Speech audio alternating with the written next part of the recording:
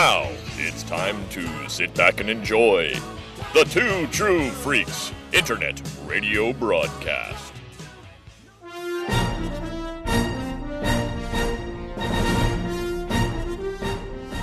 Disney won't stop. Hope Molinax and Chris Honeywell have finished Clone Wars twice and Rebels once. Now they move on to Resistance and beyond. I'm Gene, the MC Machine, and this is J-Guys and Jedi. Hello everyone, welcome to a brand new episode. I always feel weird when I start off with a hello. That's not us. Hi everyone, welcome to a brand new episode of J-Guys and Jedi, a weekly podcast covering every episode of Star Wars Resistance. In this episode, Kaz and Synara investigate a distress call and find a survivor of a First Order attack. There will be Nico gets a girlfriend, sort of. The pirates don't like being called pirates. And the greatest love story of all of Star Wars is completed. O.P. Pitt gets his floor sweeper back. We're talking about the engineer this week. How you doing, Chris? Pretty good. So, I shared this with Chris last week, dear listeners, but I wanted to share it with you guys. So, of course, we had the reigning champion, always lovely and amazing Allie Andrews with us last week. And she wrote just a super sweet tweet of just like, I enjoy being on the show. I always love talking with you guys, all that stuff. But she definitely called our show a quote unquote chaotic experience. Yeah. Which just might be the best description of our podcast. I'm going to use that from here on out. Like, come talk with us. We're a chaotic experience. It's a perfect description, Chris. Take it as a compliment. I absolutely take it as a compliment. I had to laugh at it. I mean, hell, we came up with Darth Buggles. I mean, come on. You guys have been with us for 278 episodes. You know what we're about. Yeah, sure. We came up with that. We just uncovered it is all we did. Came up with that. He was always Darth Buggles. Dave Filoni came up with that. Oh, yes. He's that zombie Buggles. It that would not die. Buggles is like, kill the past. Just let go of the past. Kill it if you have to, and then I will eat it and throw it up and lick it up again.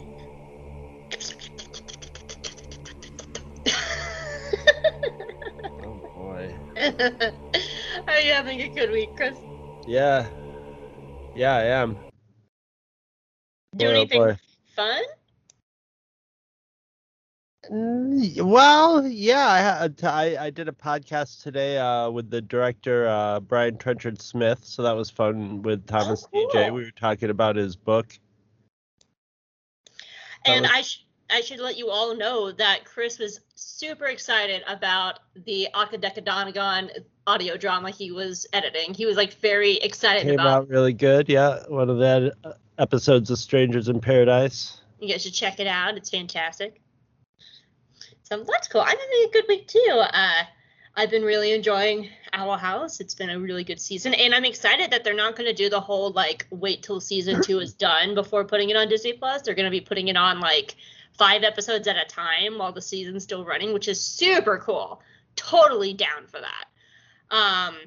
But I've been enjoying watching it and writing my reviews over at the Geeky Waffle, and to get over my sad feelings of The Rising Storm, the new High Republic book, which just destroyed me.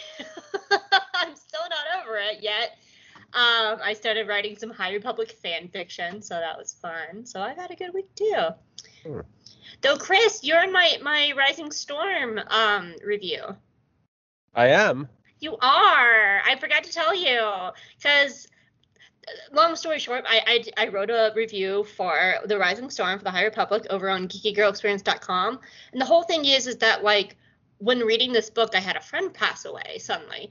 So like it was reading this really difficult Star Wars book, which is about this massive attack and people are dying and characters are dying while still grieving a friend. So really it was the review was more of an exercise of like how to think about a piece of media critically while grieving. And I have to say, Kevin Scott, who's the writer of the book, was like, this is a really good review. And I was like, I'm sorry I was so mean. And he was like, no, like, he was really sweet about it. So thank you, Kevin Scott. But Chris and I had been talking before we recorded last week. And I was telling him how I was really struggling, like, with this one character moment. And Chris was like, that's just sadistic. And that made it into my review, Chris, so you were in it. Yay. Oh, excellent. Yeah. The author finds out that I called him sadistic. Yeah, he was fine with it. Yeah, that's Kevin good. Scott was very, very nice about the whole thing. Was He really sadistic. enjoyed the review. But, well, are you ready to get into the engineer? I am. I do want to say, guys, hang tight to the end of the show so you can hear the announcement for our guest next week. I'm really excited about this one because I started working on the outline, and boy, I'm a salty bitch about next week's episode. So you guys want to be here for next week because I'm salty. And I also really love next week's guest. Very, very much so. But you'll have to wait till the end of the show to figure out who it is. Ha ha ha ha ha. I'm Darth Buckles. All right. You ready? I am. The Engineer is the 26th episode of Star Wars Resistance, and it aired on November 3rd, 2019. It was written by Sarah Carabiner? It's not Carabiner, but Sarah Carabiner. Haha, I practice, but I didn't. But I promise, just as soft I did. Sarah Carabiner and Erica Roseby, and directed by Bosco Ng. Some extra information for you. The voice of Nina is Megan Falcone. Her other works include Foursome, The Joe Schmo Show, and B-Roll. Falcone is also the wife of Josh Brenner, who voices Niku in the series. When our buds Sarah and Brad over at Friends of the Force interviewed Josh Brenner on their show, he said it was incredibly special to be able to record this episode with his wife. In an earlier cut of the episode, Niku accompanies Kaz and Sonara to Nina's battered ship. This is where they would meet, and Niku would have been dumbstruck upon first seeing her. While not mentioned in the episode, Nina is also a Nikto, like Niku. And finally, the original ending with Kaz.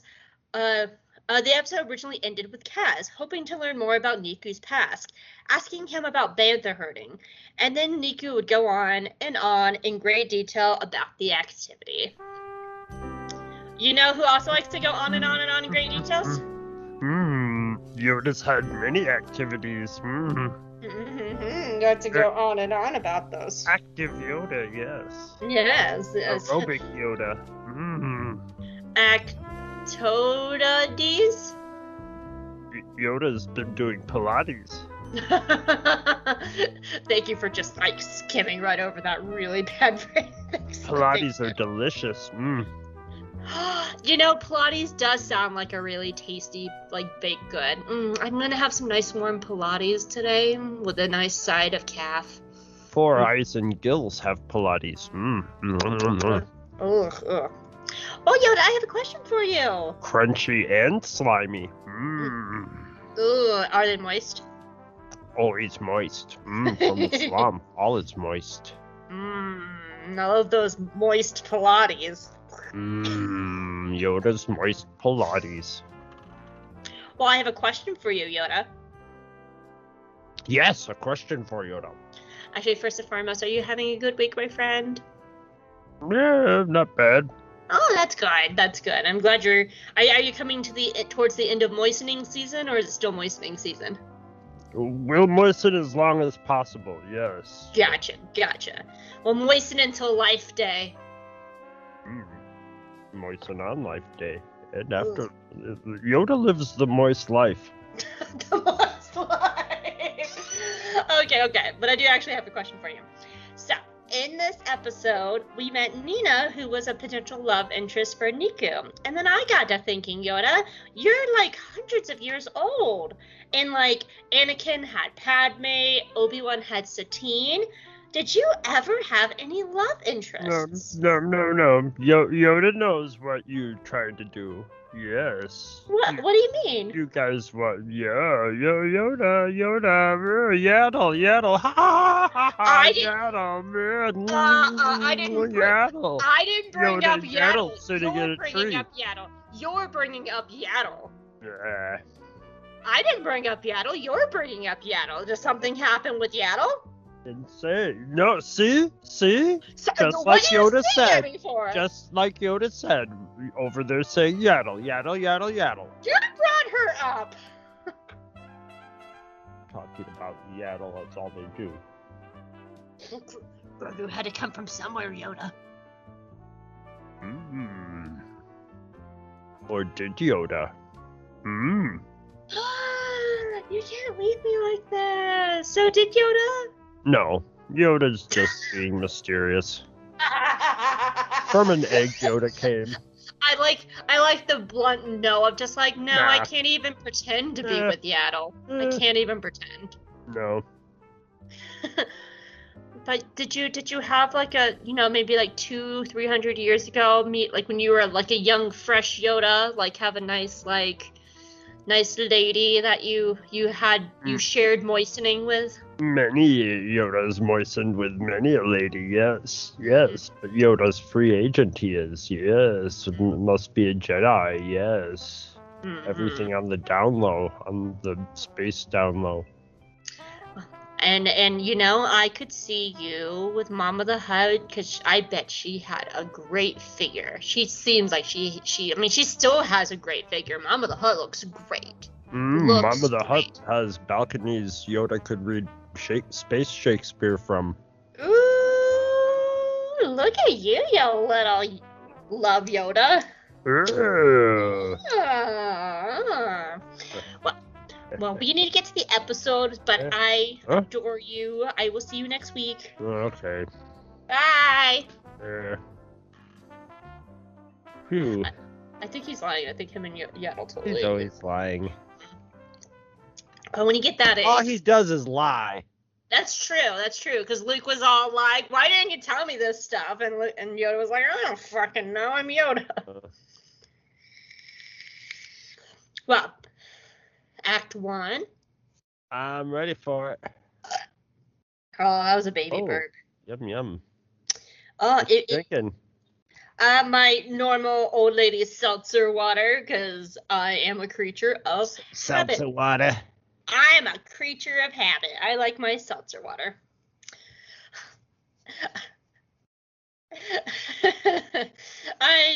You gotta be careful because seltzer water is like caffeinated now. It's got alcohol in it now. They're making now in Colorado, it has like psychedelic mushrooms in it. I think this is Kroger brand. I think it's fine. Yeah, doubtful. Yeah, that you'll have psychedelic mushrooms in it or alcohol. Yeah, 'cause Caffeine, maybe. yeah, well, it says. Ready? It I mean, says, frankly, if it has caffeine in it, that's a bonus to me. So. This says seltzer water with a hint of root beer flavor, naturally flavored and caffeine free. I've never heard of root beer flavored seltzer water. I usually I like it. It's not as sweet as normal root beer, which is perfectly fine for me. I don't like their Coke flavor because it just tastes like a watered down Coke. Wow, that's really weird. Yeah, that we don't have any that I've seen with any like soda flavors here. So They're I all- like the root beer one. They're all lemony, lime, vanilla, No, I like my raspberry. They also have a like a Dr. Pepper one, but it says that it's made with a hint of Dr. flavor on the can. Right. Yeah, yum yum yum. We make fun of that one. Dr. Flavor. We make fun of Dr. Flavor all the time in this Dr. house. Flavor's bad enough as a ripoff of Dr. Pepper, but then just a hint of Dr. Flavor. That's just like watered down Dr. Flavor. Come on. Anyway, Act 1. Yeah, please. Let's get the hell away from watered down Dr. Flavor as far as we can. That's Yoda! Watered down Dr. Flavor. He is sort of watered down Dr. Flavor. Yeah. 1, we open with the best dad, Captain Doza, nervously watching Kaz and Niku fixing his bridge. And he's like, hey, guys, I hope you know what you're doing, because you're, like, apparently the only engineers or mechanics on the ship, even though we've seen other mechanics, but I guess they can't do anything, and I guess the turtle folk who were said to be engineers can't do fucking anything this season either. I don't know. Doesn't make sense. Anyway, Kaz is button mashing, and Niku is actually doing work, and they finally get all these scanners and all the things pulling up, and everything's starting to work, and everyone's like, hooray! And then they pick up a distress call of a woman who is stranded in space, and they're all like, oh no! We have to save this woman. And Kaz and Niku are like, yes, dads, we must save this woman because we're the protagonist and we help people. But Captain Dad and Boss Dad have been around for a while. And Doza and Yeager are not really sure about this because, you know, they're being hunted by the First Order. And it could be take a shot, dangerous. Take a shot every time Doza or Yeager say, it's dangerous this season. You'll be drunk if you binge drink. Kaz finally volunteers to go so Niku can stay and keep working on stuff. And Doza says take someone who can shoot. And Kaz is all like, I'm getting better at shooting. So Kaz gets Pirate Mom Sonara-san. And Sonara-san's like, you brought me along because I can shoot things, didn't you? And he's like, no, I can shoot things. Shut up, your girlfriend joined the First Order. And then Sonara is sad.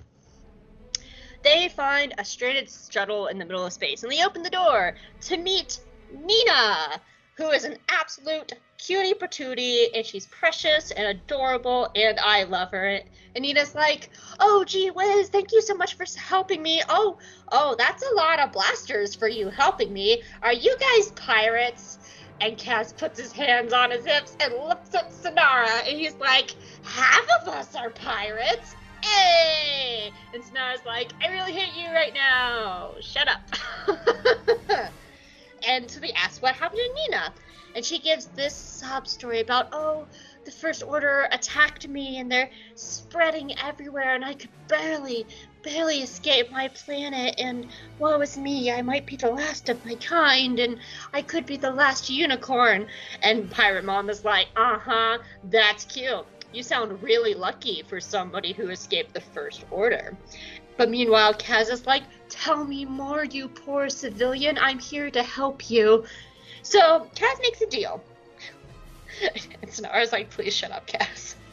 So Kaz makes a deal, and he's like, hey, come back with us, and we'll get your ship fixed up. And since you're an engineer, if you help us, we'll help you. And she's like, okay. So then they jump back over to the Colossus, and Kaz is like, everybody, this is Nina, and she's an engineer, and she can help us fix stuff.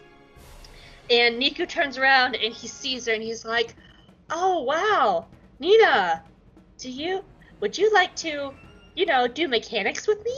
And she's all like, yes, I would love to do mechanics with you. And he's like, oh, wow, okay, I will be happy to do mechanics with you.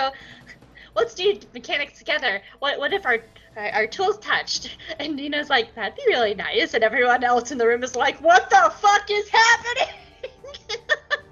And I just have to say, when Nina agrees to help Niku, if you look at the shot of Niku walking out of the room, he has the biggest freaking smile on his face because he is about to get his mechanics on. I screen capped it. I put it on our Twitter because it was hilarious. Anyway, we get this big montage of Niku and Nina mechanicking together. And then, in the process of them fixing things around the ship, the best thing and the most important part of this episode happens. They're able to finally open a door, and precious OP Pit is finally reunited after all this time with his first love, the floor sweeper. And he's so happy and immediately gets back to work. It's perfect. As they finish up their montage of fixing the Colossus, they stop in Aunt Z's. And Nina sees all the pirates and she gets nervous, especially when the pirates drag them below to work on all their stuff. So they get to the pirate hangar and Niku's like, let's get to work. And Nina is looking at the thing and pulls up some data to make it look like that the pirates are stealing half of the power from the Colossus. And she's all like, you can't trust pirates. They're horrible. And Kragan kicks in the door and he's like, I'm sorry. What did you say about us? What? You're in our hangar now. And Kragan's like, you're lying. We barely have any power for ourselves. And Nina's like, no, you're pirates. You're stealing all the power from the Colossus. And Nika's like, oh dear, I believe a fight is about to break out. Into Act 1. What'd you think of Act 1? It's okay. Mm-hmm. Do you think Niku actually doesn't sleep? No, I think he sleeps. Because sarcasm doesn't. That's like, I mean, that's something somebody would say sarcastically. Oh, that's fine. I don't need sleep. But he just says it, and I have thought maybe Niku doesn't sleep. I feel like we've seen him sleep before, have we? I don't recall. We've seen Kaz getting up in the morning twice, I think. Yeah. But I don't know if we've seen Niku sleep. Cause I know he's talked about his bunk, because he wanted to give his bunk to Bebo. I don't know. Yeah, but he just might go in and rest his legs and stare up at or his bunk is just, named for where he lives or whatever. Keeps his I things. don't know. Yeah. Minor note, but this spoiler, but you've already been spoiling in your description because you're just like, Nina makes it look like. So that was an accident, but yes. I assume people have seen the episode if they're listening to this. Yeah, I know. One of my rules of thumb is when someone goes, I don't know, it could be a trap. This could be a trap. 90% of the time it's not a trap because it's usually best not to bring up a trap early on in the plot. So they sort of bypassed my rule. They hit the 10% of where it actually is a trap. Mm-hmm. This is a weird episode, and I'll get more into it in the next two parts. But I'm a little like, especially the second time through, just thinking about it, it doesn't make me antsy per se because the series is already over and stuff like that. But I like that this episode, the next episode, and kind of the last episode were kind of these like just very normal episodes that didn't have to be really super plot heavy and stuff. But I'm feeling at this point that it's like, we probably, since they have to wind up after 2 seasons, that they might want to get into the plot again, that they might want to have more of Tam and stuff like that. Well, that's the thing. That was a very common criticism, and it still is, of season 2, because season 1 had a very clear trajectory. It was like, here's how the First Order infiltrates the Colossus. And a big problem that a lot of people had with season 2 was they pretty much just meander. These are good episodes, but they they're not taking anything anywhere, There's really no plot. It's a character study almost. It's almost like a world study or they're character acting like study. They have all the time in the world to go forward with this, which they usually do, but they don't. And we know they knew it by this point too. And that's one of the things that I've been working to let go about season 2, because I had going into season 2 because we found out that the show was ending. So I put the unnecessary pressure of like, every episode must be important then because the show is about to end. And so as I was watching it for the first time, I was like, why is there nothing happening? And that's one thing I'm trying to let go in this, because what I like to try and look at this now is it's almost a study of characters and a study of the time period. And like take Nina, for example, and I'll talk about this more in Act 3. I think Nina's a very interesting character. I actually don't see her as a villain. I see her as a survivor. And the First Order has taken over, and they're forcing people like Nina to do things like this. So I think that's a very interesting study of what's happening in the world. And it kind of reminds me a little bit of Bad Batch in that way, because Bad Batch is doing that as well. There's really no plot of Bad Batch other than they're just kind of witnessing the world changing around them. And Resistance was kind of the groundwork of that, of like witnessing the world changing as they're on the run. I have a few things, about the character of Nina. The thing, and totally, she's a character that, like, was put into that situation, and you can see on her face that she doesn't want to do it, and she'd rather not. She's maybe trying to think of how she couldn't do it, but can't think of a way to do it, which is very realistic, and in a lot of ways, this would be more appropriate, I guess, in the third part, but like. Like I say, they're meeting with Nina. It's just sort of it's very the first two parts of this episode are very conversation, are like mostly most of what's happening is they're fixing up stuff, but it's mostly about dialogue and character stuff, and which is fine. It moves right along at that, it doesn't, it's fine without like space battles and stuff like that.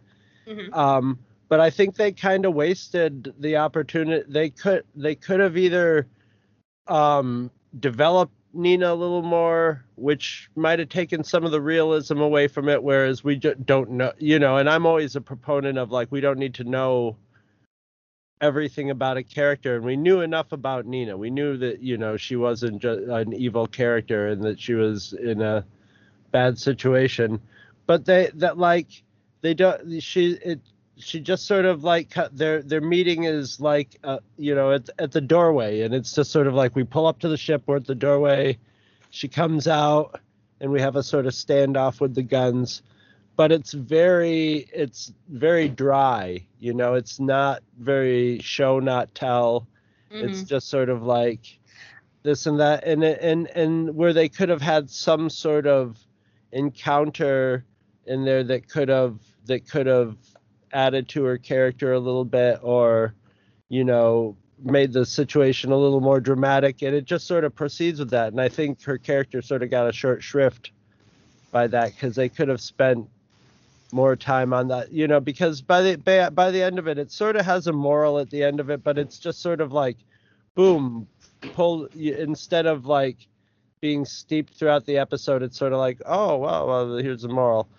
But that's interesting, because I actually really like the opening, because she comes off almost like it's a very fine line where she's almost too goody two shoes, because she's all just like, oh geez, you guys are you guys here, and I like that. Her because story's a little too perfect. It's too a little perfectly sympathetic. And it's a very fine line, because like if they made it a little bit more, it would be very obvious that she was playing them. But they play that line just enough to where it's like, oh, she might be like Niku, where she's a genuinely good person.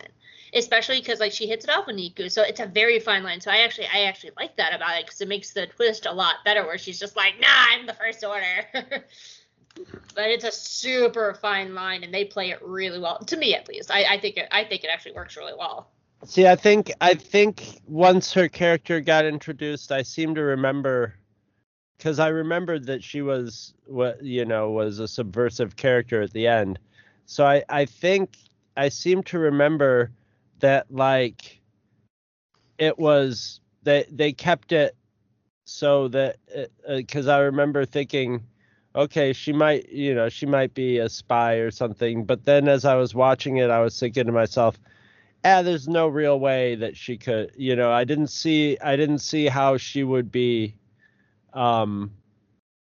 faking stuff with the pirates, and it sort of made sense in the pirate storyline. So they led me along well with that, and I probably was also thinking of the could be a trap rule back then too, because I had it back then too. So like I'm not critiquing their choices, because most of the choices they made are more of like choices that I would on paper be more into in an individual episode, but in the context of the whole series. I started thinking. Oh, go ahead. Sorry. It might have been more interesting to know more about her character, or have more shading in of it. Yeah. You're actually very, very close to one of my notes in Act 2, so I'm going to go ahead and do that now. Because what I actually found so interesting about Nina was watching it the second go around. This is my second time seeing this episode, and I knew she was there to sabotage. So it made it really interesting watching her this go around, knowing that she was a spy, because then you can see what's her tells and what's not her tells. And I think that's like part of the reason, because like you have this moment where, knowing she was the spy, like you're not sure if she actually is bothered by pirates or if that's something she's just playing into. And so of course, like at the end, she's like, no, I was really captured by pirates as a child. But like, I like how you can tell like when it's a really fine line between like when she's lying and when she's telling the truth, but knowing that she's a spy going into it the second time around. And it's probably a combination, and that's probably why she set up the pirates, because they were the pirates, so screw them, you know? Yeah, absolutely. So I really enjoyed watching it the second time around, looking for those little things. Yeah, that's pretty much all I got for Act 1.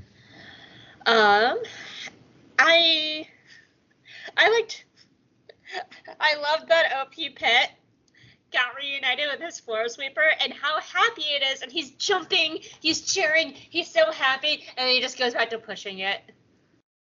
It's such a good moment. That was all the joy he needed for the next 10 years. Just be able to push that thing. I also like the little snippet with Yeager. Has apparently been helping Kaz with his blaster training. Because he's like, I'm getting better with a blaster. And Yeager's like, yeah, it still takes someone who shoots. But I like this idea that Yeager, this rebel fighter, is helping Kaz with his blaster. And I'm going to put a pin in that because next week's episode, I bring that up of why it's important that Kaz is getting blaster training. So he should be getting blaster training if he's going to be fighting the First Order. Yeah, absolutely. And then for my two big notes, I'm going to slightly touch on Synara here, but I'm going to come back to her later. I really love Synara in this episode because she's been kind of muted this season. She's kind of been like the pirate liaison that they go back and forth between the pirates and her. But she's just been kind of like in the background. I really like her in this episode because she is clearly the voice of reason, and she's clearly the more worldly one because Kaz is just like, oh boy, new friend, come join us. And Synara's like, you don't know her. We don't know who this is. Like, I think this is a really good use of Synara. Well, Synara sort of infiltrated them in a similar fashion, so. That's very true. I actually have a note about that. I think in Act 3 about how Synara and Nina are very similar characters. Yeah. So we'll put a pin in that and come back. But I think what I love most about this episode is, and this is kind of ongoing, and I'm going to definitely probably be bringing this back later in the season because this was the first instance, but we see this again later in the season. They never stop being heroes. Yes, whoever this mysterious person is with a distress signal could be a trap. It could put them in danger, but they are still always going to be heroes, and they're going to risk a trap and getting caught because they are the heroes and they are there to help people. And this is the first instance of that, because we'll see this again later over and over where they bring in these other people like Mika Gray and stuff like that. But I like this about Kaz and Niku and Tora and these characters, that they're going to always still help people first, regardless of the danger it puts them in. And I think that's a really, really good point to have in your show with these kind of characters. It's gonna happen in a Star Wars show, and it's gonna happen in a Disney show, you know. Mm-hmm. And I think actually George Lucas got that from Disney in the first place, and now it's at Disney. So that, you know, that's going to be that common humanity and kindness is going to be like spun throughout everything, you know, even the most violent Mandalorian episode. Yeah, absolutely. Sorry, I was still muted and I was trying to unmute myself. But that's all I have for Act 1. Did you have anything else? I do not.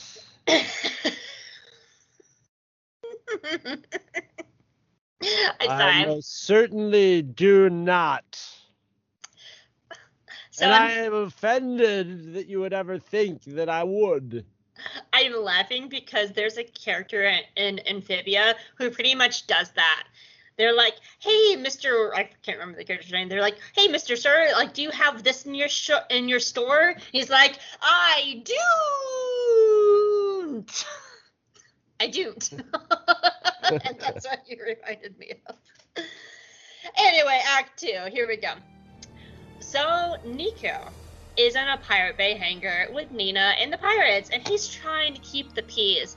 But Nina and Kragan are both calling each other's liars. Because Nina's all like, you guys are stealing all the power. I have the data right here. And Kragan's like, bitch, we barely have enough power for ourselves. What the hell are you talking about? And in the background, Pirate Mom Sonara is watching this and looking at Nina like, this girl's starting trouble. I don't like her. Anyway, the lights drop out, and Niku and Nina take the opportunity to run away while they can.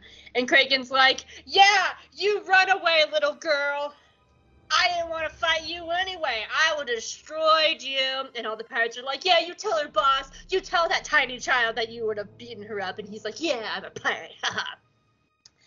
So Niku and Nina report back to the dads, and Captain Dad is pissed because Doza has been waiting for an opportunity to kick these damn pirates off of his ship.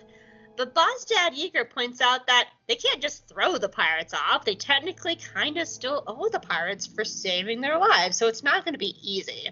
But they need actual proof that this is happening. So Kaz volunteers to investigate while Niku and Nina cut off the pirates' power supply. Pirates' power supply is kind of difficult to say. So that night, Kaz, in, a not really great disguise, he's just wearing a helmet. And it's never even explained why. You could have just walked in there. Sneaks into the pirate bay, and they're all sleeping and having lovely pirate dreams. And he finds these really huge power cables going into one of the ships. And he's all like, aha! I have found the source of their treachery. But Pirate Mom catches up with them, and Sonara's like, I installed these power cables. It was me. And Sonara's like, Nina's lying to you because we barely have enough power for us. But Cass is like, nuh-uh, she's Niku's friend, and she's my friend now. Power of friendship and stuff. I'm the protagonist. And Sonara's like, okay, protagonist, I'm the logical one. Why hasn't Nina fixed her own ship if she's such a good engineer? And also, we've only known her for like 6 hours. What do you actually know about this woman? And Kaz is like, I don't like when you use logic on me. It hurts my power of friendship mojo, please. But you're right, Sonara, you're right. We should actually look into this. And so Sonara's like, fine, let's go check out Nina's ship and see if she actually is, was attacked by the First Order. We'll go see. But no one's got time for that because it's time for Mechanic Love Hour and Niku backstory. So Nina and Niku are talking, and Nina's all like, how did you come here? Like, you're living at a Quick Trip. Or it's actually more of a Wawa. Like, you're living at a Wawa. Like, how did you get here, Niku? And Niku's like, well, I had really great parents, like, I might not be an artist, but they kind of understood that I wanted a different kind of lifestyle from their bantha herding. And they didn't understand my mechanics, but they took their best bantha calf, Smitty, and they sold Smitty just so I could go to mechanic school. And Nina's like, oh, that's a really nice backstory. Mine is horrible. I was captured by pirates as a child, and I was sold to the Hutts, and I was a slave. And Niku's like, oh no, is that why you hate pirates? And Nina's like, yeah, that's exactly why, Niku. You're lucky you're cute. You're very lucky you're cute right now. And Nina starts feeling guilty. And she's like, hey, Niku, you need to remember the MacGuffin that I put into the bridge in Act 1. And Niku's like, why? Why would I have to worry about the MacGuffin of Act 1? And she's like, just keep that in mind for Act 3. So we go back with Sonara and Kaz, and they get to Nina's ship. And Kaz is like, look at this old piece of junk. Surely it was attacked. And Sonara's like, you don't ever need to go car shopping because you will be swindled. Child, this is wear and tear. So they go inside, and Sonara sees that all of Nina's flight info is also encrypted, which is highly suspicious.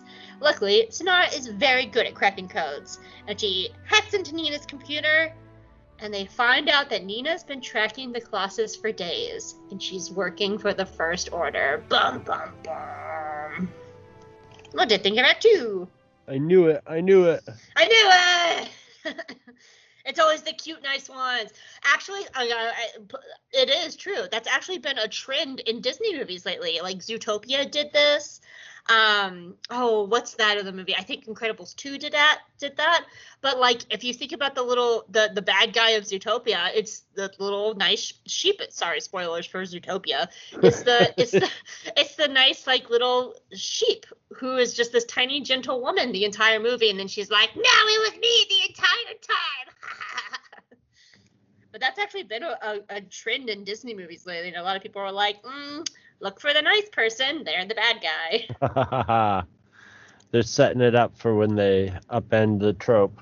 Mm-hmm. You're going to think it's the nice person, and they're going to get killed, and they're going to be like, oh, shit. Anyway, Act 2. What'd you think?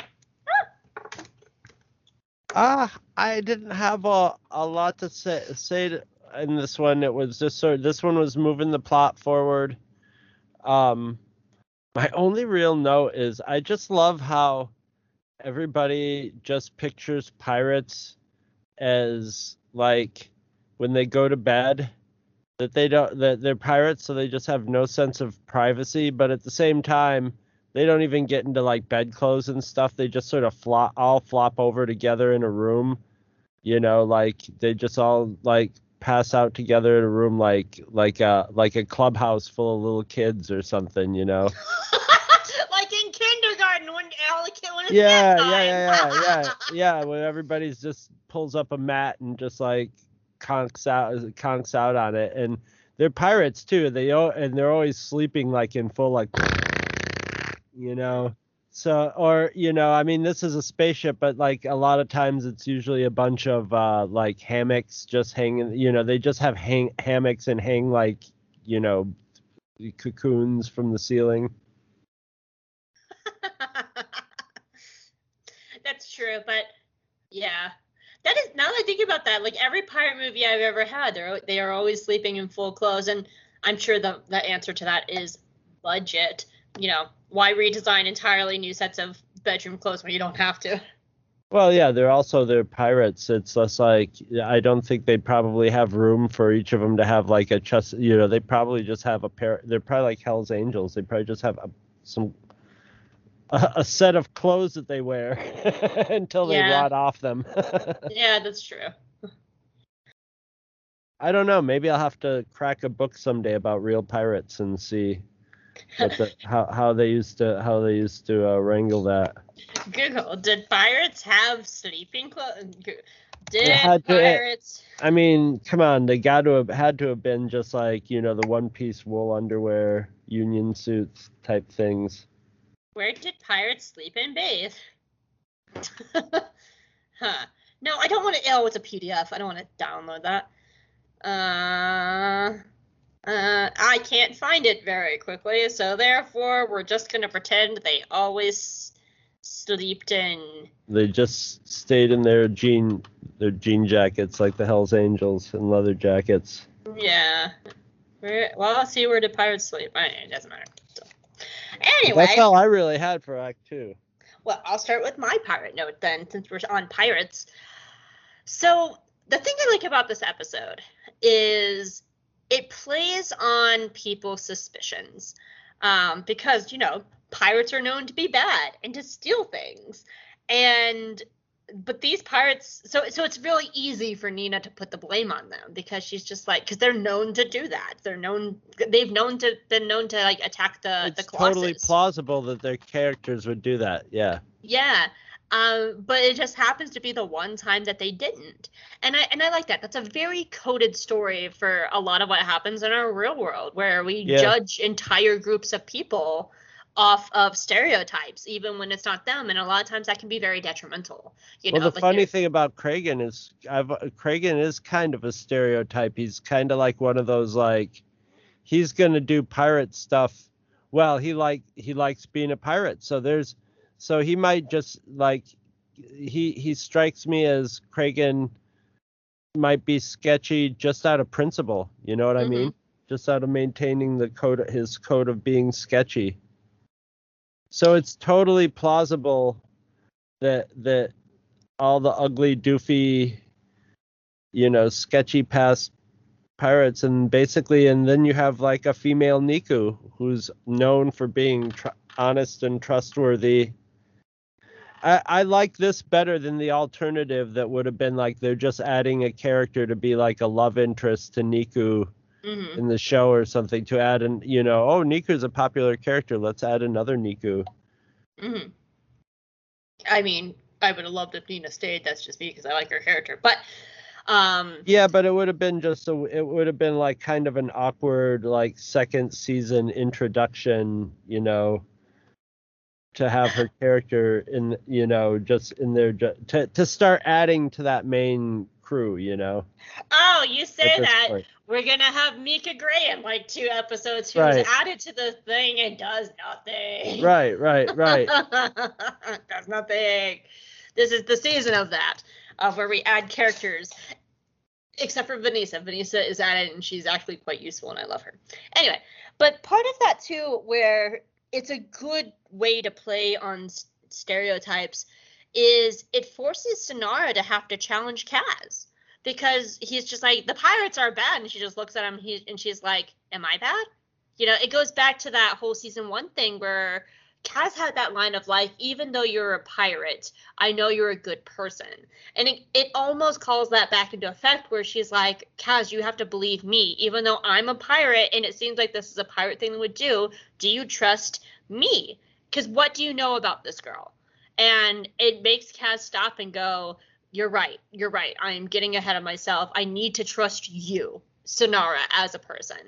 And I like, the whole pirate thing handled in this is like, the more I think about it, it's really, really complex and really layered, even if it doesn't seem so on the surface, and it's really well done. Yeah, I not sure I agree, but I'm not sure I disagree. You are indifferent. Support that indifference, Chris. I just have to think about that more before I could give a hard thumbs up or thumbs down to it. That's totally fine. I know, and I like that we're getting a little bit of Niku's backstory. I like this idea that like his family were bantha herders and they sold their prize calf so he could go to like mechanic school. Because like, I'm an artist, and I remember when I chose to go to be a theater major, my mom looked right at me and said, you're going to be poor, right? And I was like, yes. And she's like, okay, I support it. And that actually really does mean a lot. Like when you want to have a career that's different from what your parents want for you, when they support you in that, even if they don't even fully understand it, it means the world to you. And I really liked that for Niku and his backstory, is that he wasn't like estranged from his parents, that they actually gave up something very important to support him.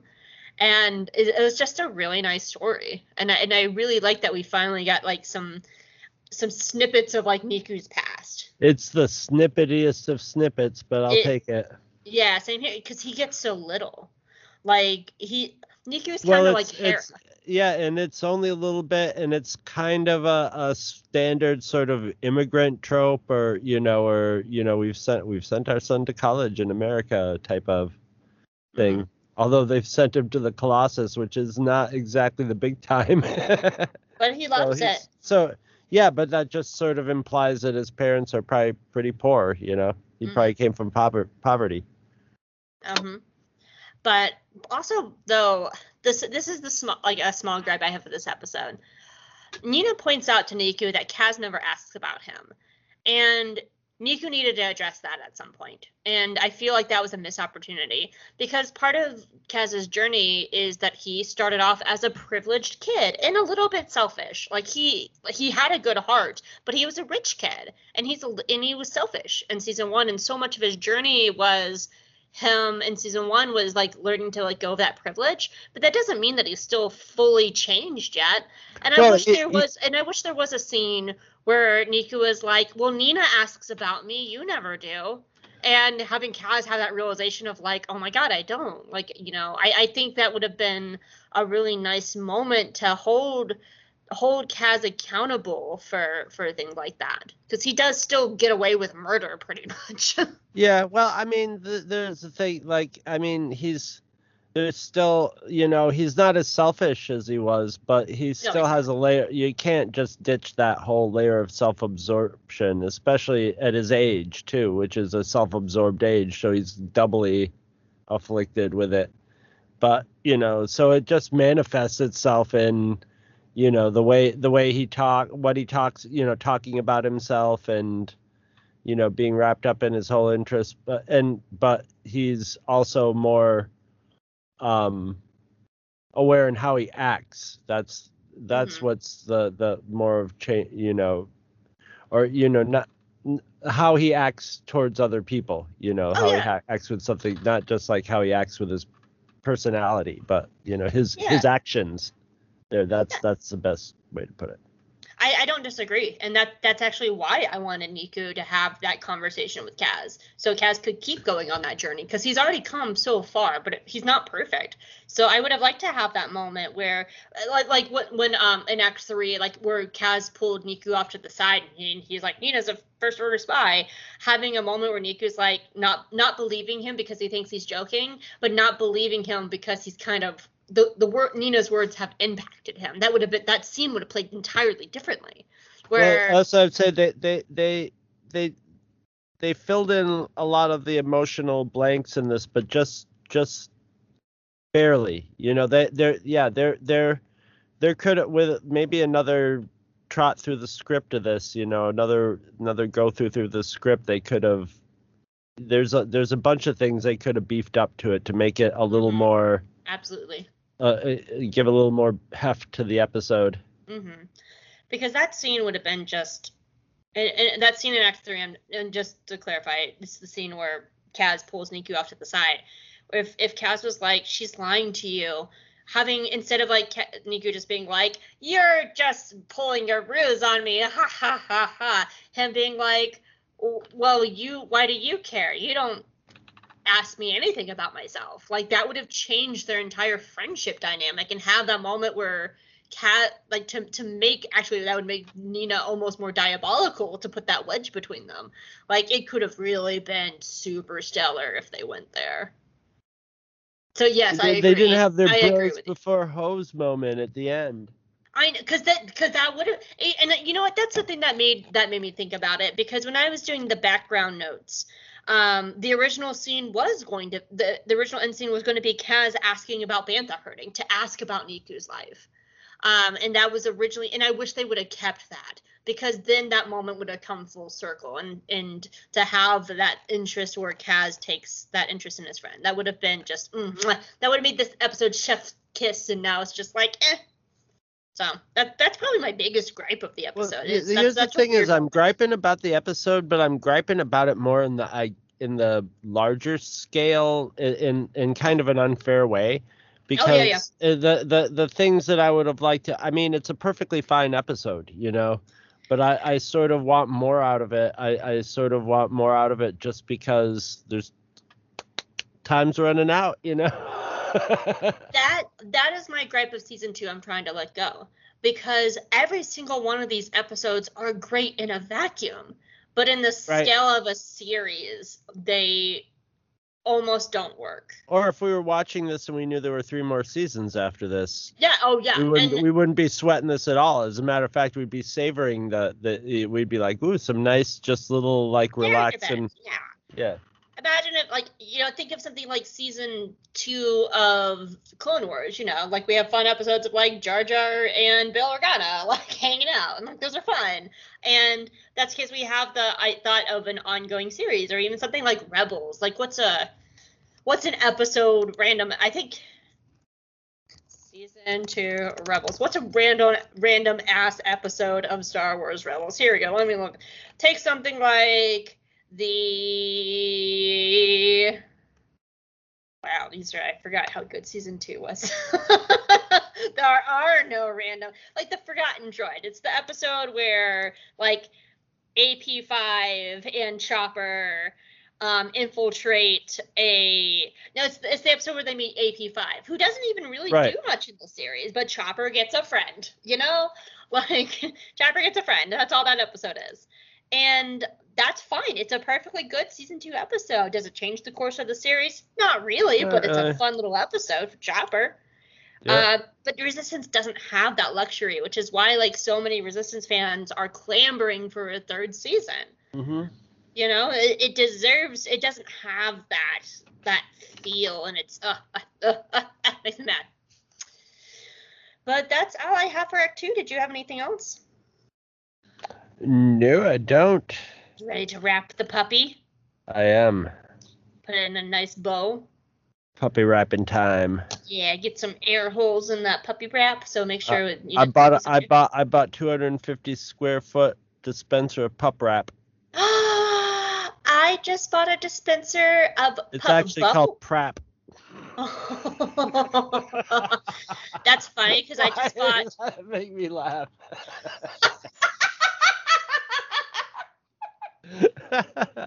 Prap. To wrap your puppies in. The strongest puppy wrap. I can't even finish my joke. Just your delight at your own joke made me laugh. I want it to be a product now. Prap. Why do they call it Prap? It's puppy wrap. and it's like this little, and the spokesperson is an animated rapping puppy. Yo, yo, yo. I'm Parappity Rap.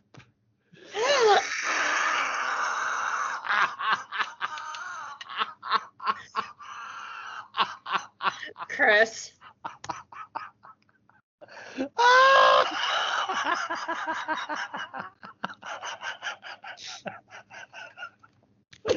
Oh, Jay Guys and Jedi's puppy rap. So I'm going to. This is actually kind of already a thing. Have you ever heard of? Lost my mind. Because there's a video game.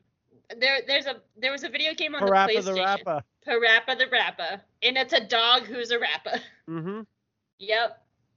I've played Parappa the Rappa. It's hard. Parappa the Rappa should be the spokesperson for Puppy Rap for Prap. Yes, you should. Oh my god, that's perfect. You see, but it won't reach the young people. They won't remember Parappa the Rapper. That's why it's cool, Chris. That's why it's cool, because then they get to learn about it. So you know how nostalgia works? Learn how to wrap up a puppy properly. First you gotta put the puppy in the wrap, then you turn it on its side and go wrap. They just think you take the wrap and roll it around the puppy, and they don't even tuck the legs or tuck the tail, nothing. It's ridiculous. Yeah. Tuck in this, fold your corners and get in the tail, and before you know it, you'll have a wrapped puppy without fail. Anyway, Act 3. Born to rap, Hope. Born to rap. Nope, I'm about as wide as they get. I'm as wide as this Google Doc that's open in front of me. Act 3. Act 3. So, oh no. Nina. I'm sorry, I had to laugh again. Nina is a spy of the First Order. So Sonara decides to stay with Nina's ship so she can't get away, and Kaz heads out with CB-23 to warn everyone about Nina. And he slides into engineering, and there's Niku with Nina, and they're giggling, and they're having the best time together, and Kaz is like, "Hey, Niku, how's your friend? can we talk over here away from your friend? No suspicious reasons ever to say that. Okay, just come talk with me. And he pulls Niku out to the side, and Nina thinks it's suspicious. And Kaz is just like, Niku, we should be having a really deep emotional conversation right now about how I apparently never ask about your life, but it's not about you, it's about the Colossus. And Nina is working for the First Order. And Niku's like, oh, Kaz, you're hilarious. Ha ha ha ha ha. You're right, we should be having a really deep conversation about our friendship right now, but it's not gonna happen. Because the lights go out. And Nina is gone. And as she's running through the hallways trying to get back to her ship, she starts it up remotely and contacts the First Order. So Niku and Kaz catch up with Nina, and she shoots at them. And she's like, haha, I work for the First Order, bitches. You have no thrusters or power or defenses, and they're on their way. And Niku is crushed, and sad Niku hurts my heart. I don't like when Niku is sad. It hurts me in my soul, like deep down, and like I'm a pretty like tough bitch, but like actually I'm not a tough bitch. I'm a soft person, but I like to pretend that I'm a tough bitch. But Niku hurts my soul when he's sad, and he's like, Nina, I thought we were mechanicking together. She's like, we were mechanicking together, Niku. I want you to come with me because you can be safe and you can fight with me on the winning side, aka the First Order, because, you know, the First Order kind of rules the galaxy at the moment. Will you come with me, Niku? And we can mechanic again? He's like, I can't leave my friends. I'm so sorry, Nina, but stay with us. You know, we can continue mechanicking here together. But suddenly CB23, who is the best girl, gets Nina's blaster, and Nina's like, oh, you tricked me, Niku, how dare you? And she runs away, and Niku's like, Nina, no, that's not what it was supposed to be. Look, come back. And during all this, oh no, the First Order arrives. And they start going, there's the Colossus, go get them. And TIE fighters go out there.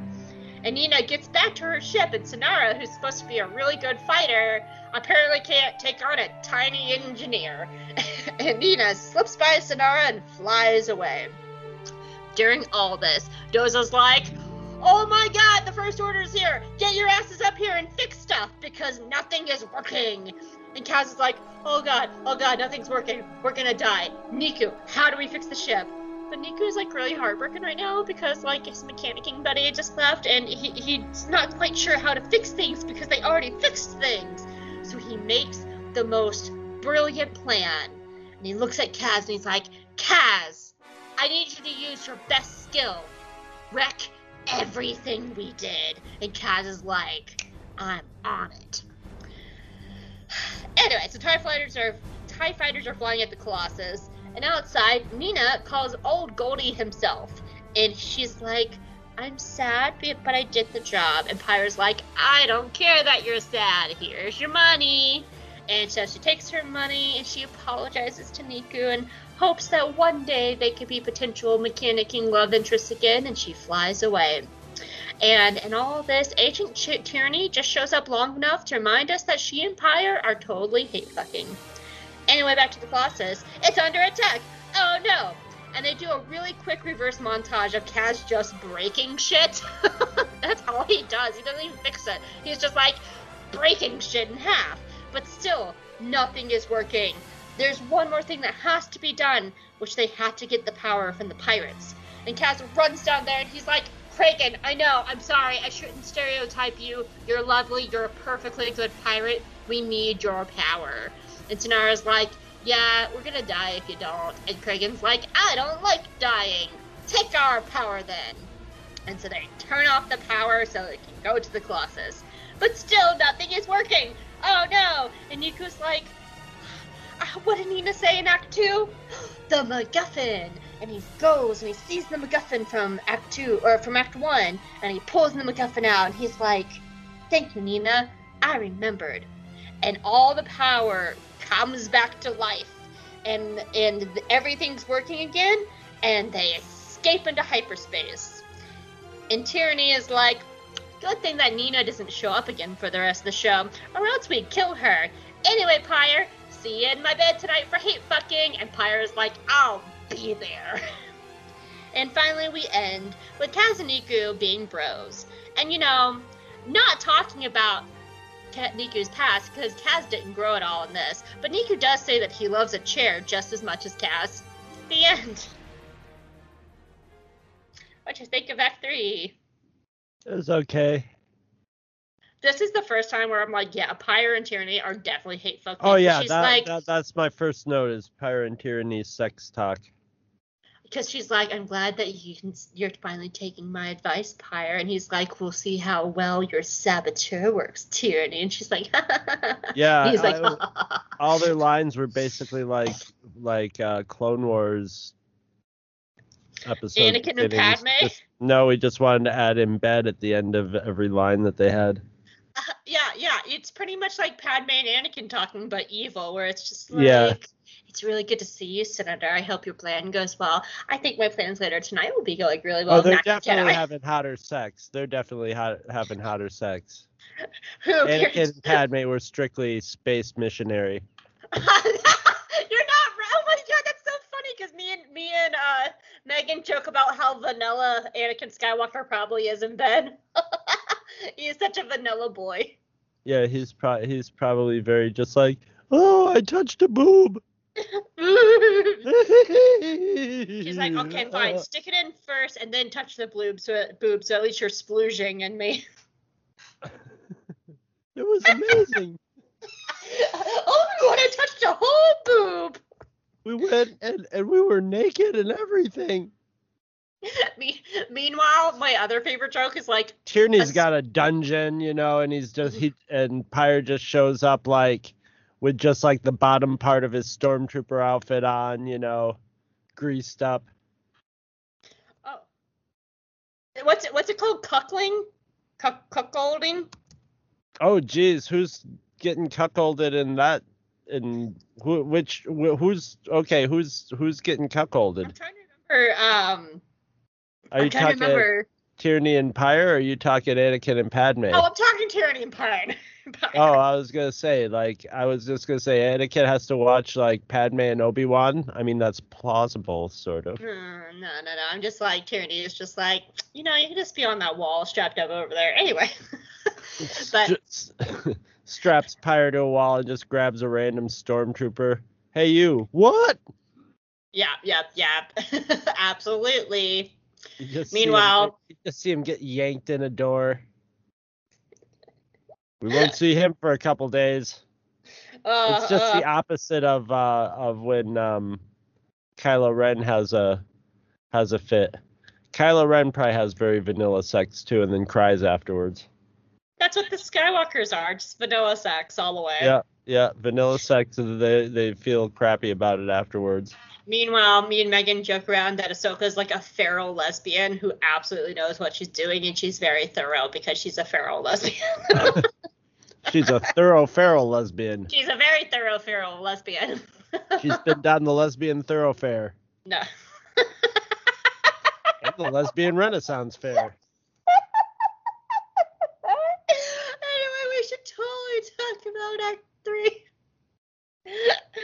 That's all I really have. Like that we should be having Tam in the story, and they sort of shoved the moral in at the end, and just sort of like what happened with Pyre and Tyranny. What do you think the moral was? I think it was a big dildo. That's what the moral. Oh, okay.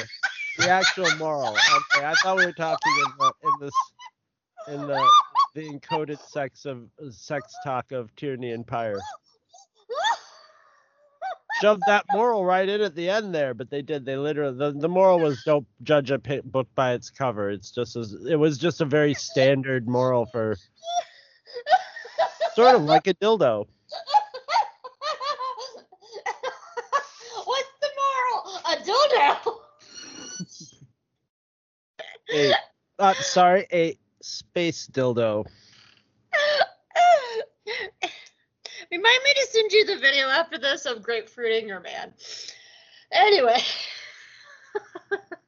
Jeez, I don't know. No, it's wonderful. Anyway, do I have any actually big notes? I do have one big note of this one. So get my little notes out of the way.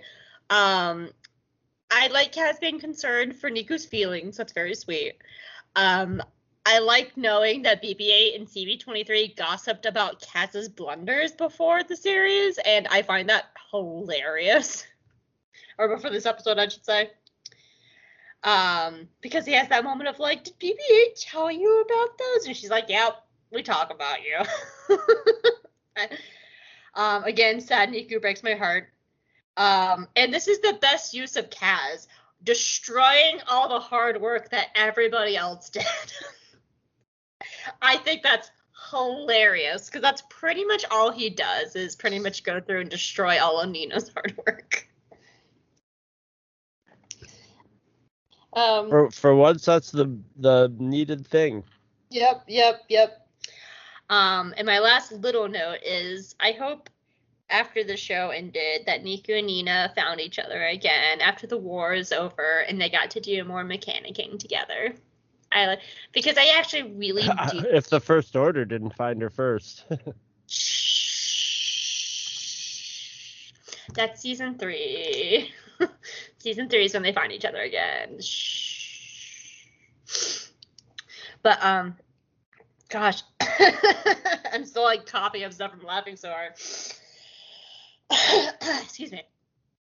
But my big note for this, I kind of touched on this in Act 1, but Nina, in a lot of ways, reminds me of Sonara, because you're right, she infiltrates pretty much the exact same way Sonara did, by being just kind and friendly and just being all like, gee whiz, thank you for saving me, which is... I'm a girl. You're not wrong. But, like, that's the thing. That's how Sonara did it. And that's why I think Sonara is able to see you straight. Oh, yeah. And, but I also kind of find interesting about both of them as well, is they both have only really known that toxic life. And Sonara, was raised with pirates, but when she got onto the like, Nina's a very fast-forward version of Sonara's story. But because Sonara had spent time in the Colossus and she saw what true kindness was, it made her start questioning the pirates in that life. And we get a little bit of that with Nina here, where she starts really, like her begging Niku, I think is absolutely honest, where she's like, I like you. You're a good person. I want to save you. And that's why it's so heartbreaking when Niku's like, no, I'm not leaving my friends. And she has that pain of just, she has a choice to stay or leave, and she chooses to leave. And unlike Sonara, who, as we'll see later on the season, breaks free of her toxic life and leaves the pirates behind, Nina doesn't do that. She chooses to continue her survivor ways. Nina probably has like a little sister who needs space surgery, and she needed to get that First Order deposit in the bank account. I don't think there's some equivalent of that, I don't think so, because she flat out says in the episode, like, I really was captured by pirates and I learned to survive no matter what. So I think it's just that survivor mindset where she's been fighting her entire life, so she doesn't know what it's like to choose peace. Unlike Sonara, who had a lot more time in the Colossus and she saw what peace looked like. And she had time to live in it, and she was like, "No, this is what I want." And I think that's the real difference between the two of them. Maybe, but if I don't know, if she didn't need the money for something, she could have just like stayed at the Colossus and said, "Okay, I'll just I'll re-rig everything up," and they could have escaped anyway with her and had an extra. She says it. She thinks that the First Order is the winning side. She flat out says it. Yeah, that's true. Because they just blew up Hosnian Prime. They blew up the government. Yeah. They're in control, so she thinks she's on the winning side, and it's gonna catch up with her real fast that she's not. Once there's a bounty on her. But I like Nina. I don't. Well, good for her. The First Order really doesn't have much time left. Yeah, they're around for another year, so she just has to. Yeah. They're not a very long-lived evil group, even in Star Wars terms. Yeah, absolutely. But I like Nina. At no point does she ever feel like a villain for me. She just feels like somebody who's kind of trapped. She's someone caught in the middle, yeah. Yeah, and I like that about her character, which is why I hope one day Niku and Nina find each other again and they get to mechanic together, and then they mechanic so well that they get tiny babies. Ew. Niku doesn't fuck, he mechanics. But that's all I had for this episode. Did you have anything else? I do not. I do not. All right, No. score it up for me, Chris. I gave it an 8 out of 10. I was going to give it a 7.5, but I gave it an extra half point because of my own bias of knowing that it should be a longer show. You know, I actually I love this episode. This is actually probably one of my favorite episodes of season 2. To me, it's one of the standout episodes. I really like Nina, and I like how this is one of the more subtly layered episodes. Like some episodes when their layers are very obvious, but this one's like one of those that the more you think about it, the more you can really get into those layers of what's happening, the dynamics, what's happening with Morley Gray, with Nina, how that challenges Sonara, how Sonara then challenges Kaz, because Kaz is like stereotypes, and Sonara's like, no, don't stereotype. Like, there's a lot going on in this episode. I also love having Niku backstory. He needs backstory. He needs episodes, and I liked that this was something for him, and it's really good. So I actually gave it a 9 out of 10. I really like this episode. I'm really trying to let go of my biases of seeing this as a whole and looking at the episodes as individuals. Because I think if I looked at this as a whole, my scores would probably be a lot lower because I know what happens. Either one's valid because they both are both of those things, just depending on how you want to look at them. Mm-hmm.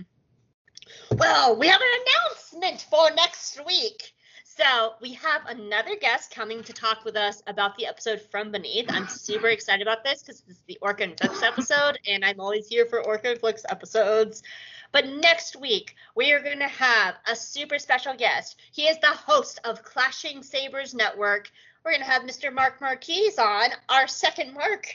And Mark Marquis is just super sweet. You're going to love him. He's such a well thought out individual. I love him so much.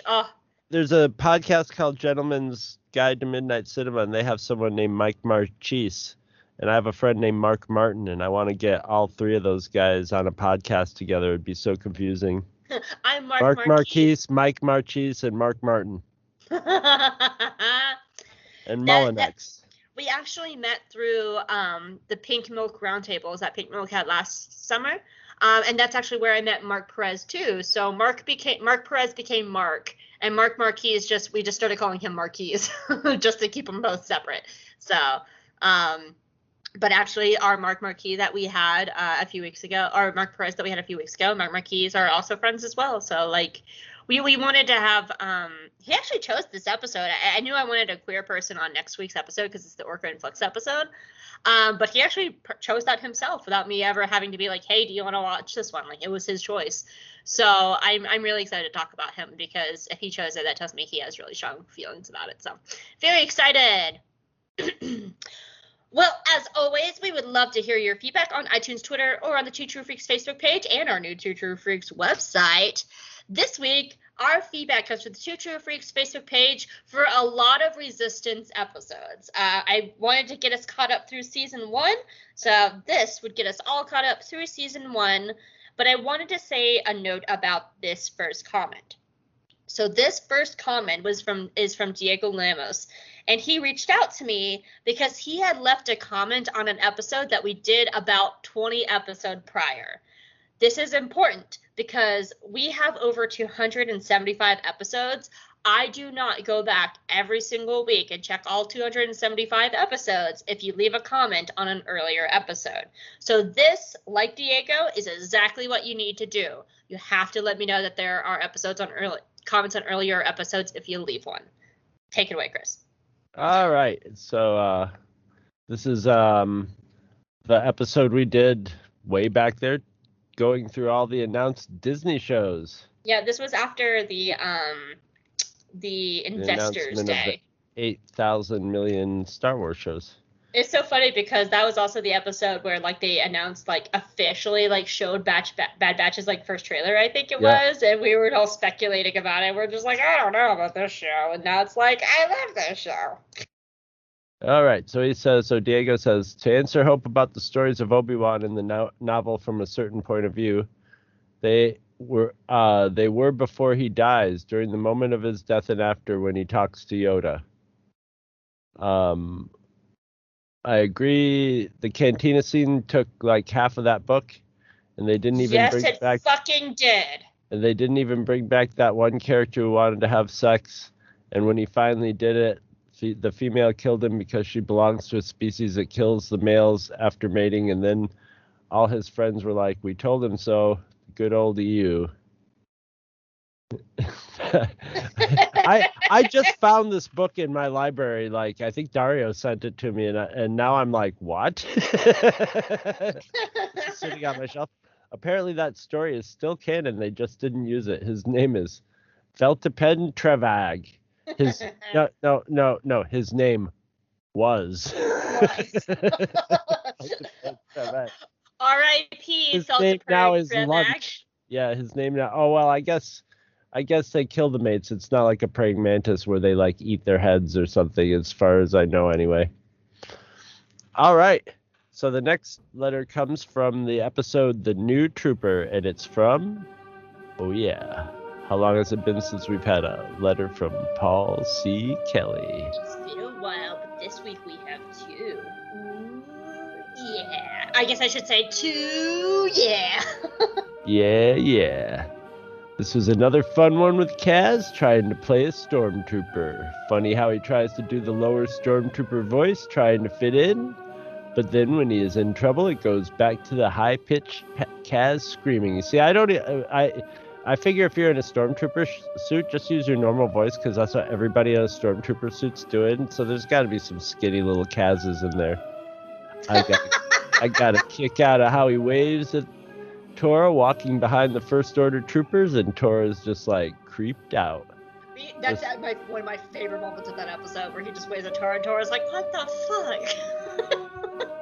Just watched Naked Gun recently and noticed Lieutenant Frank Drebin, Leslie Nielsen's character, reminded me of Kaz. Yeah, old Kaz. He is so bumbly and accident-prone, nobody assumes he is a threat until it's too late. Of course, that character is like it is 60s, so maybe that is an older Kaz. Oh, you yeah. Called it. Oh, maybe, yeah.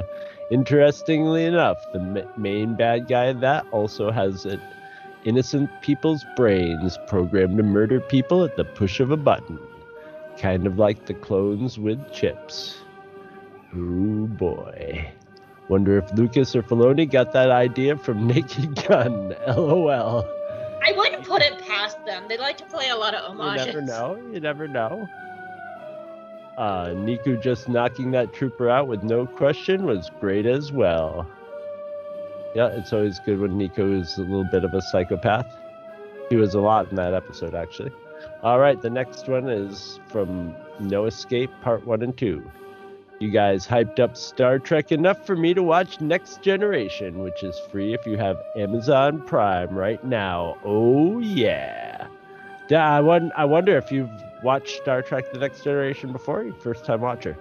This first season of Resistance was great as far as being a little more creative and unique in storytelling and having a meaningful climactic clash of everything that happened in the season, with the attempt to rescue Tam and then the pirates coming in. Sorry, I'm going to slide in though. By the way, Paul, I sent that little note to Mark Perez, because of course Mark was our guest for that episode, and it really made him happy. He was like, I'm so glad that somebody is watching Star Trek because of mine and Chris's talk. So I just wanted to let you know that. Yeah, but not Hope. Not Hope. Hey, I have my new roommate is very gung-ho about that, so we might, yeah, because Billy lives with me now, so like we're maybe the three of us can sit down and come up with a viewing guide for you. So so I had to clear my throat. I was yelling, Niku is going to do something now, when I saw everyone was outgunned, but Niku was not there. Oh no. Of course, he was getting ready to launch the Colossus, but it would have been funny to see him come out of nowhere and just starting to do the ninjutsu on everybody. That would have been hilarious, yes. And then when they rescued the Ace Squadron, I started asking myself about where Hype Falcon is, and then started cheering when he shows up with Aunt Z. The show is great in setting up all the characters so that these moments you remember all this and start questioning and then get this surprise effect, etc. Fun times. If I recall, Season 2 kind of goes back to traditional Star Wars storytelling a tad, where they are now in space on the run from the First Order. Oh yeah. Seem kind of similar to The Last Jedi. I'll have to rewatch as you do this podcast, though, to decide whether this was true again. It's true. Yeah, it's you're not true. too far. We kind of talked about that tonight, actually. All true. Oh my god, Candy! It's been so long! Oh, we got the candy from Dario. We knew it was going to be so long before we got it. I put it in the freezer, and it's a good thing because we've had so many heat waves here. Yeah, and that's the thing about that, because, like, we got the candy, and then we had several guests in a row, so we weren't able to get to the candy. We're like, candy. Well, I guess I should remind everybody, if you don't know what we're doing, Chris hates American Kit Kats, because he's a weirdo. So, gosh, back during Clone Wars this started, I think, towards the end of Clone Wars, our first run of Clone Wars, I should say. Our friend Dario, who is Chris's co-podcaster for the podcast Eat It and Beat It, is a flight attendant, and he travels all over the world, and he gets us candy from all over the world to review, because to satisfy Chris and his hatred of Kit Kats.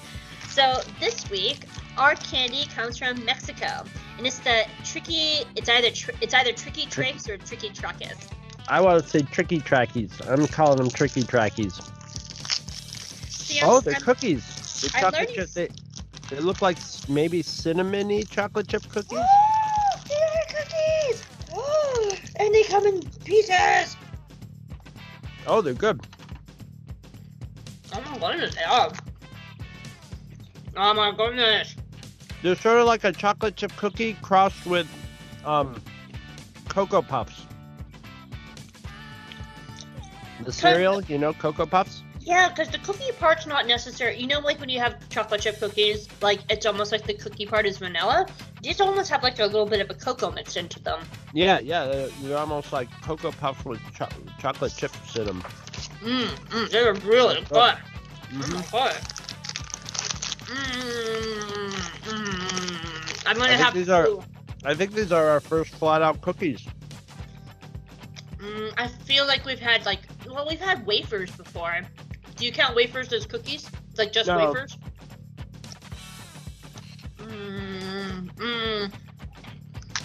It's been so long.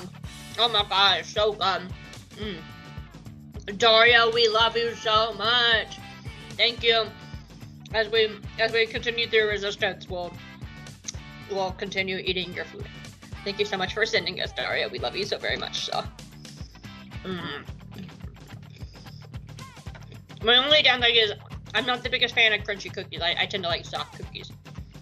But I understand why these have to be crunchy, because they have to be in packages for long periods of time. Yeah, and if they make the soft ones for the packages, I don't like those kinds of soft cookies. They're weird and gummy.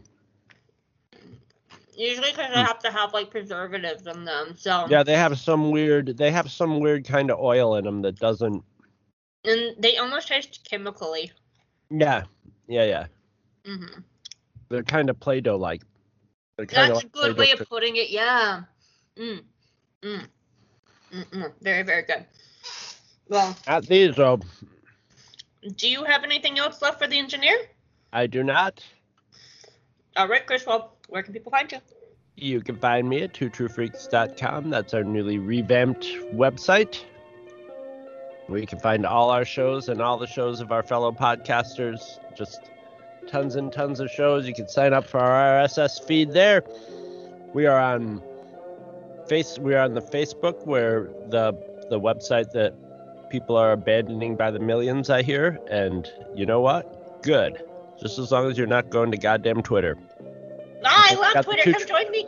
Come join But me if you on go- goddamn Twitter. If you're gonna go to Facebook, go to Two True Freaks podcast there, and you can see all our episodes as we post them up, or the Two True Freaks Cantina if you want to Oh my chit god, chat Chris. with us.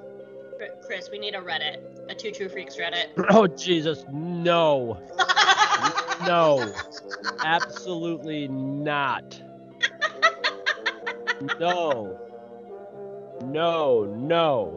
I didn't know. I didn't realize it was gonna be. No. I didn't realize it was gonna be such a strong answer from you. No, Reddit. No.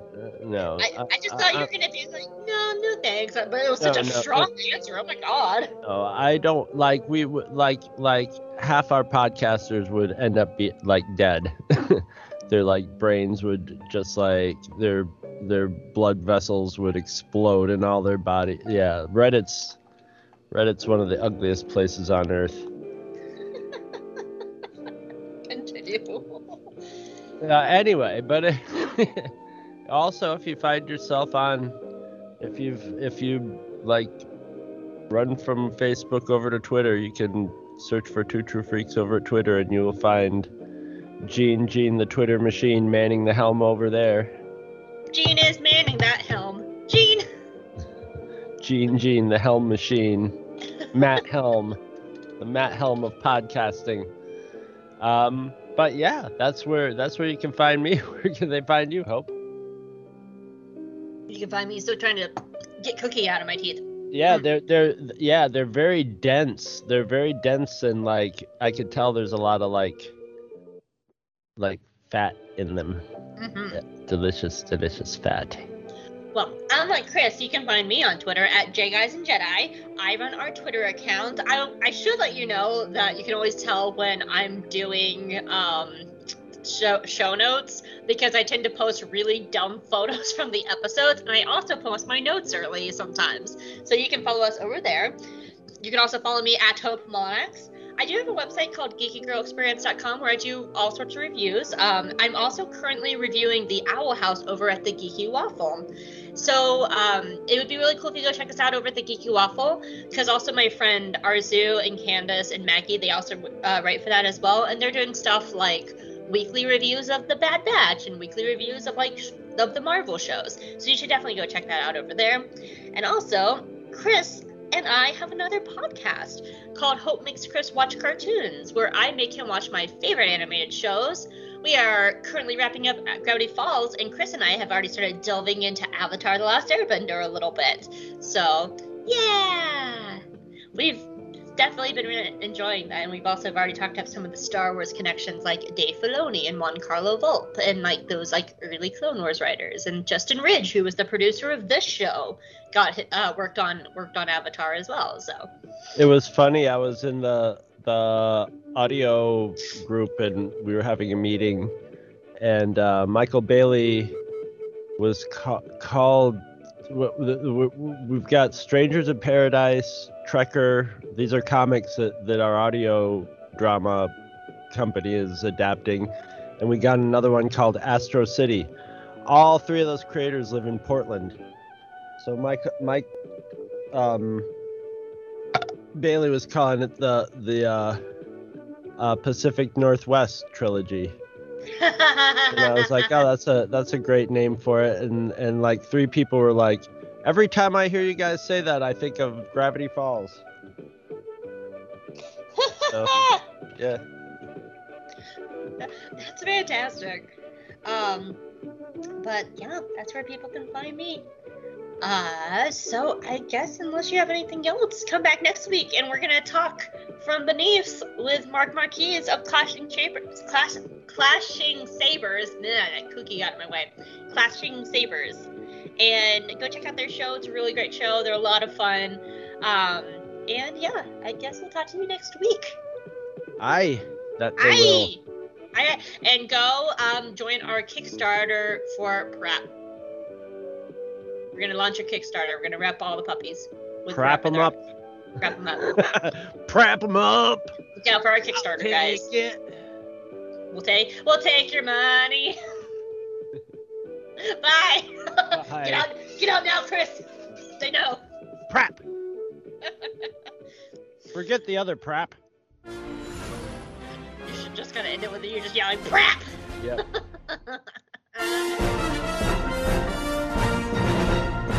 Visit our website at twotruefreaks.com. Two True Freaks is always spelled TWOTRUEFREAKS. You can email Two True Freaks directly at twotruefreaks@gmail.com. Two True Freaks and all of its excellent affiliates are available on iTunes, and you can choose to subscribe to either the entire network if you wish, or pick whichever individual shows you want to follow. We have so many shows to choose from, there's just bound to be one that appeals to your particular fandom. Just search Two True Freaks with an exclamation mark at the end, space, and the number 2. You can find Two True Freaks on Facebook. Just search for Two True Freaks. Dumbass. If you ever leave your house and you actually have friends, why don't you tell them about Two True Freaks? If you've enjoyed our show, please won't you take a moment to rate us on iTunes? That helps others find the show too. Thanks for listening, and join us every Monday for new episodes of Two True Freaks.